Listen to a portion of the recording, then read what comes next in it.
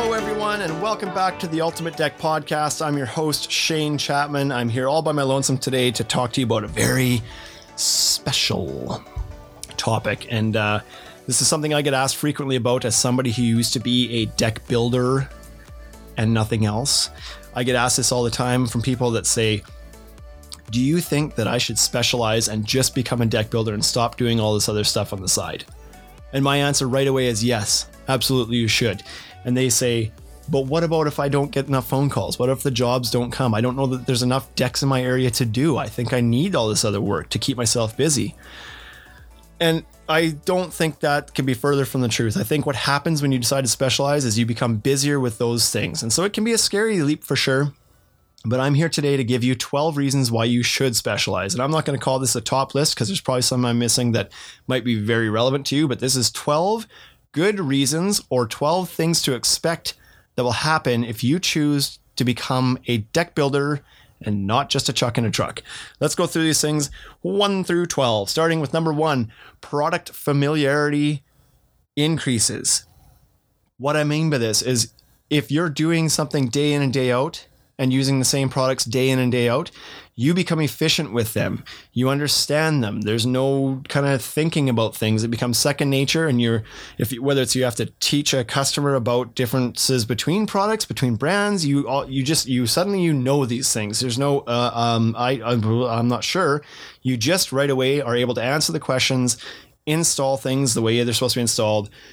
You know, you might know different things about how things are supposed to be installed in different temperatures or whatever. Like you just become completely familiar with the products that you have to use and the options that are out there. So if a customer comes to you and says, you know, I really want to have some privacy over here on this one wall, but I don't want to do any maintenance for it. What are my options? And if you're just kind of a guy who does this on the side 2 or 3 decks a year, but usually you're off framing basements or you're doing something else, you probably don't know enough about the products in the industry to suggest what all the options are for that particular need.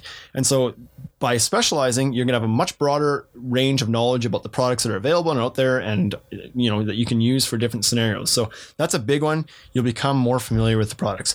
Number 2, I touched on a little bit, is the installation techniques. And so if you're installing decks day in and day out, you understand how these things need to be installed versus somebody who's doing it every once in a while, a deck every couple months or something.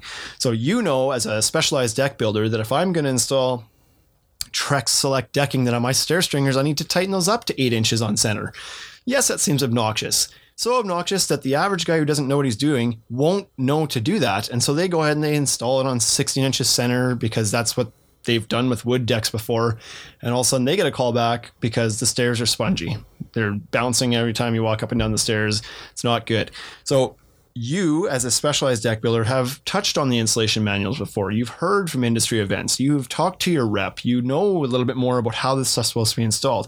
You know that if I'm going to install this AZEK deck and it's only 10 degrees Celsius or whatever that is in Fahrenheit, 55, 60 degrees Celsius, you know that I should be leaving an expansion gap at the ends of the boards. But the guy who doesn't install decks full time, he doesn't know that. He installs things tight because he likes how it looks. Summer warms up, board pushes out, something buckles, something has to give. So your installation techniques become vastly improved the second you decide to do only one thing. Number 3, better materials pricing due to volume. And so it depends on where you're shopping, but my guess is if you are buying 3 toilets a year and 300 sheets of drywall and 28 gallons of paint and 104 bundles of shingles and 110 deck boards, you're not creating volume in any one avenue. So depending on where you're shopping, maybe you're getting it all from the same place and you can get some sort of volume break, but odds are your dollars are spread around and you're not getting the best pricing you could be getting from anybody on any one thing. If you were to, however, specialize in decking and suddenly now you're buying $50,000, $100,000, $200,000, $500,000 worth of decking from a deck store, you're probably getting better pricing than Chuck in a Truck who's buying $8,000 a year because he's doing 2 decks. So you're going to be able to take advantage of better volume pricing by making sure that you're consistently buying the same types of things. So could be a big financial benefit to you. Number 4, more efficient installs. So we talked about the installation techniques improve, but now we're talking about because the installation techniques improve, you become faster and more efficient at these installs. What took you, an hour to do before might only take you 45 minutes now or half an hour now because you're just more familiar with it. You've done it a million times. The guy who only does a deck every 3 months has to rethink about how he does the math on his stair stringers because it's been 3 months since he did it last time. He doesn't exactly remember. You cut 10 of these every day. You just set up, you line it up, you cut it, you're flying. So there's a lot of efficiencies to doing things over and over again every day that the average guy who's being, a bit of a jack of all trades isn't going to have those same efficiencies. A great example of this, if you've ever used a Tiger Claw gun, if you watch somebody with their first time ever using a Tiger Claw gun, they're dropping clips like it's their job. They're trying to load the clip on the nose of the gun. They don't know which way it's supposed to go. They finally get the clip into the side of the board and they pull the trigger and they try to get the gun off the thing and the gun won't come off the clip and they're shaking it and they don't know what's going on. Once you've done this 3 or 4 times, you start flying. You're not dropping clips anymore. You're loading things on the gun as you're pulling the gun away, and it's just a smooth motion. You get in there, you pull the trigger, you're firing. You have to slide right to get the gun off the clip, and you're just flying now. So first time of the gun, 100 square feet takes you 2 hours to do. Deck number 10 that month with the same gun takes you 40 minutes to do. So you just become much more efficient with everything, with your tools, with your products and everything. And hey, it takes you less time. That means you're making more money. Number 5, lower overhead because you have less tools. If your trailer is full of, first of all, you're going to need a bigger trailer if you're doing this. But if your trailer so you've got your deck tools, you got your scale saw and your jigsaw and maybe your miter saw, maybe your track saw, you got some drills in there, you got your hand tools. Great. But if you also then have to have some drywall knives and a T-square, and then you've got to have some painting cages and rollers, and then you got to keep some poly and tape for painting off. Then you have your roofing bucket full of roofing nailers and tar paper, and then you've got your siding. Like if you have a whole bunch of trades you're trying to be, you've got to have tools for all those different jobs. And that costs a lot of money, not only up front to buy all those tools in the first place, but maintenance on those tools or replacing those tools. So, and then in the meantime, you're not using them very much. So they're bouncing around the trailer and they're getting banged up a little bit. And so they're wearing out without even using them. And so the cost of maintaining a big trailer full of tools that you only use once in a while is costly. And that works into your overall profit and efficiency. Handling these certain number of specialized tools in a smaller trailer is going to be a lot more efficient and profitable for you. Number 6, the idea that if you become an expert and specialize in your field, customers are going to trust you. So become an expert that customers can trust. So for example, when I was bidding against other people for jobs years ago, when I was specializing in decking, listen, I'm nerding out on decking. It's why I'm doing a decking podcast now. I just enjoyed the industry and I was very knowledgeable about it. I could walk into a customer's home and tell them the differences between 7 different brands of decking. Whereas the next guy that walks in there can barely tell them the difference between composite and wood. So who are they, if they have a project that they're about to dump a bunch of money into and it's very, large scale or important to them, they're spending a lot of their savings, they want somebody who knows what they're doing. And so if you can become that expert, you will immediately develop trust, because the more questions you can answer and the more you can hold their hand through the process, the more they're going to trust you and the more they're going to be willing to hire you to do the job, versus the guy is like, well, I don't know, it can't be much different than wood, can it? Like that answer is going to inspire confidence in nobody. So that's a big, big advantage. Number 7 is supplier kickbacks. And so what I mean by this is kind of playing back to the volume thing. These supplier loyalty programs are everywhere, and they, for the most part, benefit you on volume. So if you're doing 4 Trex decks a year, you're not going to get much of a kickback. You're probably not going to end up being a Trex Pro. You're not doing very much volume. Your kickbacks, if you are not going to be that great because you've only done, $15,000 in Trex materials. However, if you decide to become a full-time deck builder and specialize in it, now we're talking 6 figures. Now we're buying $100,000 worth of decking a year, 200, 500,000, $1 million, who knows, right? You might be doing $1 million in decking a year, and your kickbacks on that from the suppliers are going to be that much greater than somebody who's just doing the odd job and getting no kickback.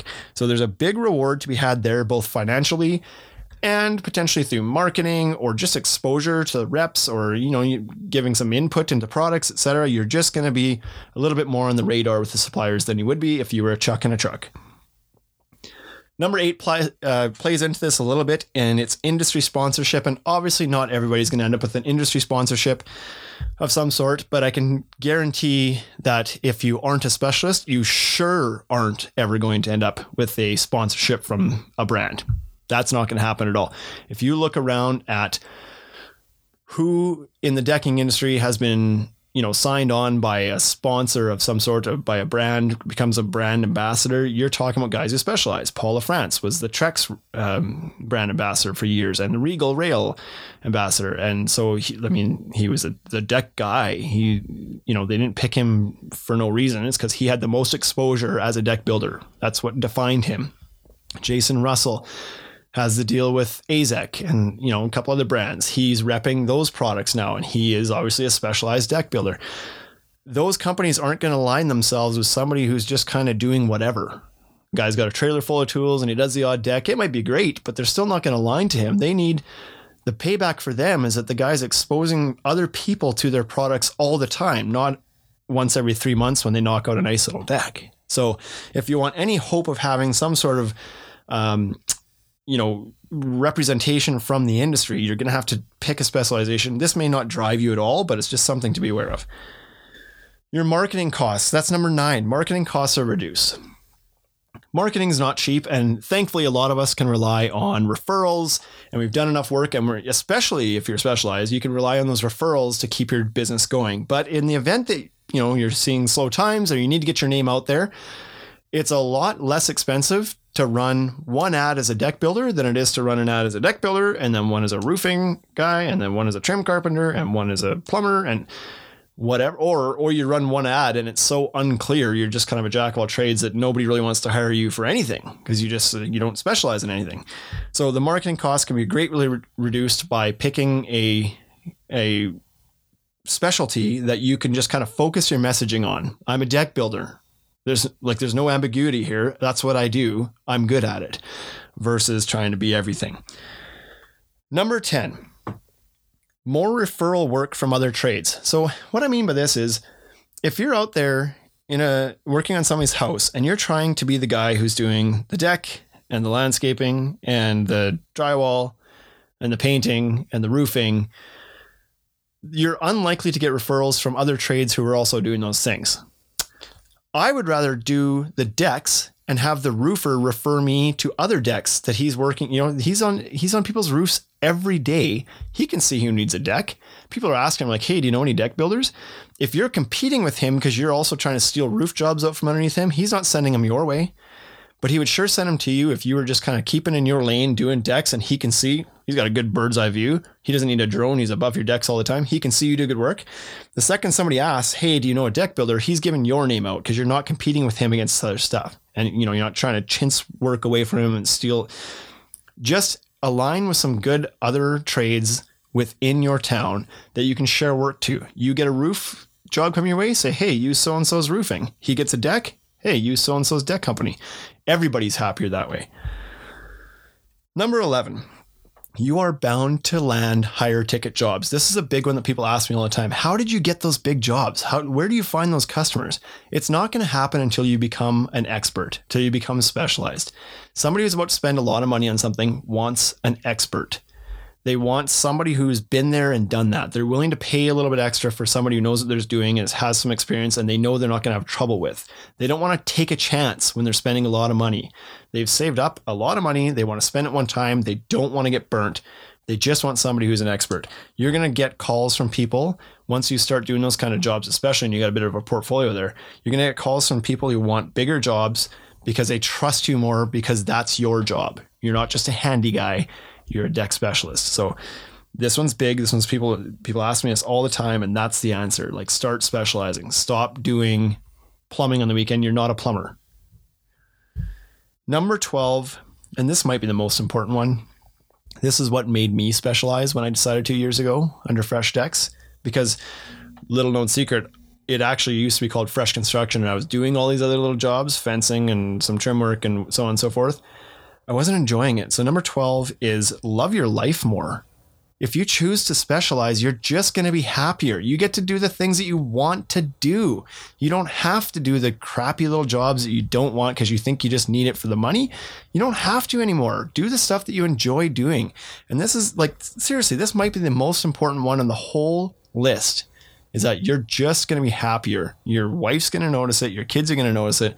You come home every day in a better mood. You look forward to going to work every day.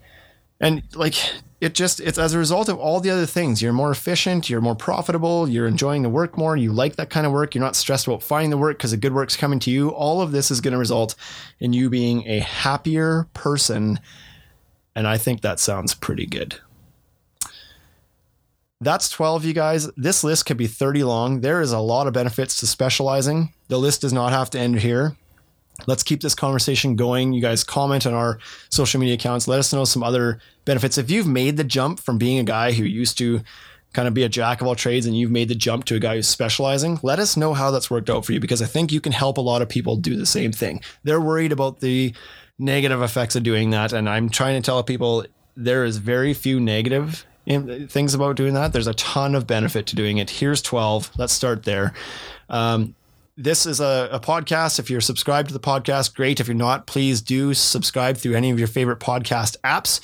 If you, for some reason, want to watch this podcast, then this is also on YouTube. So if you're listening to us in your truck, but you want to see my hand gestures, because that's super exciting, or not, you can find these podcasts on YouTube now and watch them that way as well. So whatever format you want to entertain. And please subscribe on YouTube, because not only do we have the podcast on YouTube, but we've also got the Ultimate Deck Show on YouTube.